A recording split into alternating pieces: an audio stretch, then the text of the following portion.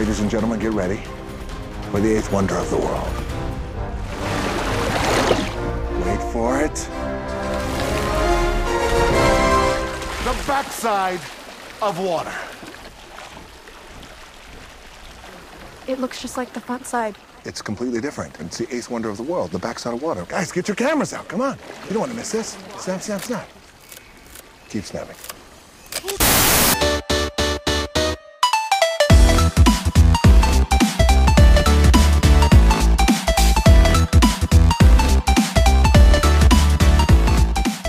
Alright everybody, I am Kevin from The Real Movie Guys, and you are watching The Real Review, a series where we review and discuss all your favorite movies. And don't forget, if you like what you see and you want to see more, be sure to like and subscribe to the channel today. On today's episode, we'll be taking a look at Disney's Jungle Cruise. Dr. Lily Hutton enlists the aid of a wisecracking skipper named Frank Wolf to take her down the Amazon in his ramshackled boat. Together they search for an ancient tree that holds the power to heal, a discovery that will change the future of medicine. I wasn't sure what to expect going into Jungle Cruise. To be honest, I was more hesitant than anything else, almost to the point where I want to avoid the movie entirely. I mean, how good could a movie based on a theme park attraction really be? Anything I saw in the trailers didn't exactly portray this movie anything other than a total cringe fest. Once the movie started and an orchestrated version of Metallica's Nothing Else Matters roared over the Disney logo, I realized I made a mistake. Jungle Cruise, while not entirely original and almost outstaying its welcome, ended up being a charismatic and action-packed ride that I enjoyed a hell of a lot more than I thought possible. If you're familiar with movie franchises like Pirates of the Caribbean or The Mummy, then honestly there isn't very much new here. An extremely charismatic protagonist is recruited by a beautiful woman to go on a dangerous journey where they are confronted by paranormal foes. Again, not original by any means, but like those previous films I mentioned, it's still a fun setup. This formula is the lifeblood of Jungle Cruise, so all the twists and turns should be familiar to everyone at this point. I will shamefully admit though that I didn't see the twist coming towards the latter end of the film, and it added a welcome wrinkle in the overall plot, even if that twist is nothing we haven't seen before in this kind of film. So if the plot is nothing new, then what makes this movie work? Well, it would have to be the film's overall charm. Dwayne Johnson and Emily Blunt shoulder the burden of most of this, and I have to say their chemistry saved a lot of this movie for me. Every time Johnson, who plays the con artist with a heart of gold skipper of the hired boat Frank Wolf, flashed his $1,000,000 smile and cracked a terrible dad joke, I found myself laughing even when it wasn't that funny. Johnson has such a natural charisma to him that he can draw you into even the most bland or recycled story. His constant squabbling with Emily Blunt, who plays the no-nonsense, Indiana Jones-like adventurer Lily Hutton, never felt boring. In fact, many of the scenes they shared together, especially some of the more physical action set pieces, were some of the best. One scene had the two going back and forth fighting goons in a brawl at the river town, and while it feels familiar like you have seen it before, it somehow feels refreshing and new due to their chemistry. Throughout the movie, it feels like both actors had an easy time working off one another, making every interaction, even in the most dire times, have an underlying layer of fun. The fact that they are in a movie based on a Disney theme park attraction never seems to be lost on them. Hell, one of the first scenes in the film is essentially Johnson taking a group of passengers through the Disney ride, including Eighth Wonder of the World and all. That little bit of tongue-in-cheek is seen throughout the movie and only complements this movie's tone. I think a quick nod should also be given to Jake Whitehall's performance as the constantly whining and cowardly McGregor Hutton. I will give the filmmakers credit in adding a bit of dimension to this character and some of his struggles, something I didn't expect from the comic relief character. He also has excellent chemistry with Johnson and Blunt as well, being a pessimistic third wheel that rounds out their over-the-top antics. One of the major mistakes in this movie is that they try to do too much at times. The most obvious instances of this would be the film's villain. Jesse Plemons plays the German Prince Joachim, and the other is actually a group of Spanish conquistadors who are cursed to never leave the river. Plemons' performance as the prince never really resonated with me. He was played more for laughs and as the connective tissue in service to the plot for the conquistadors and the crew of the Jungle Cruise to meet. The conquistadors, on the other hand, made much more sense and had some really awesome design details to make them intimidating. Much like the cursed pirates in the Pirates of the Caribbean films, the Spaniard villains reflect the very vile things you would find in the river, their bodies infested with snakes, tree roots, and insects. Overall, very creative designs. It's just a wonder why the writers thought splitting time with Plemons' character was necessary. Their backstory is marvelous when it's revealed, but the finale becomes rushed when we are given an information dump montage on why they exist. Don't get me wrong, Metallica's instrumental anthem once again blazes over the reveal, and it's ludicrously amazing and stylish. I just wish we got a few more encounters to really let these characters live up to their potential. Another area that this film overindulges in is its runtime. I feel like a good bit of this film could have been trimmed and tightened to make the overall experience easily more digestible. Certain side plots and the constant "we need to find this item to do this" and "can this character be trusted" scenarios started to repeat themselves way more often than necessary. I understand wanting to build conflict in the hero group, but it just came across as tedious. Not wanting to end on a sour note here, I really do want to compliment this film's atmosphere and setting. Everything from the set designs to the environment just emanates adventure. For a movie that is really overloaded with CGI, see the overly friendly Jaguar Proxima, I was able to put aside that and just take in this film's presentation. Whether it was the barely functioning and weathered lived-in feel of the river town, or the beautifully vibrant and colorful clashing waves of the river, this movie really wants you to escape into this world. I think one of the main audiences this movie's trying to captivate is children, and if you are looking for a film with the same spirit as Indiana Jones, Raiders of the Lost Ark, but don't think your kids are ready to see what happens when you open the Ark of the Covenant, you could do worse. Jungle Cruise is a campy adventure that knows exactly what it is, focusing on corny jokes and action cliches we have all seen before. However, this film is able to make this theme park inspired adventure stand out just a bit above the rest with an extremely charismatic cast and enthralling atmosphere. While this ride may last a bit longer than you may like, I still think it's an adventure worth taking. This all leads me to my final score. I'm going to give Jungle Cruise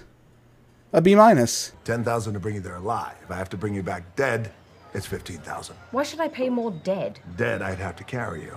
Dead's a lot harder, lady.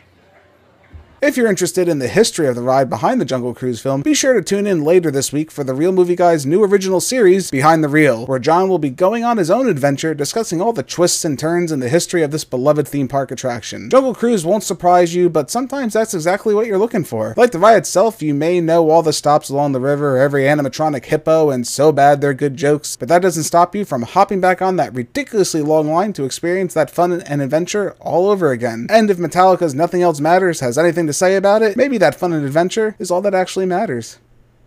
If you guys like what you've seen here today, consider giving this video a like and leaving your thoughts in the comments below. If you want to stay up to date with everything Real Movie Guys related, make sure to hit that subscribe button and check us out on Instagram, Twitter, and Facebook. And don't forget, all you audio listeners at home, we are available on many podcasting platforms. Just search The Real Movie Guys, you should pop right up. Thank you again all so much for joining us on this episode of The Real Review. We are The Real Movie Guys. Real guys, real movies, real thoughts. Catch you next time.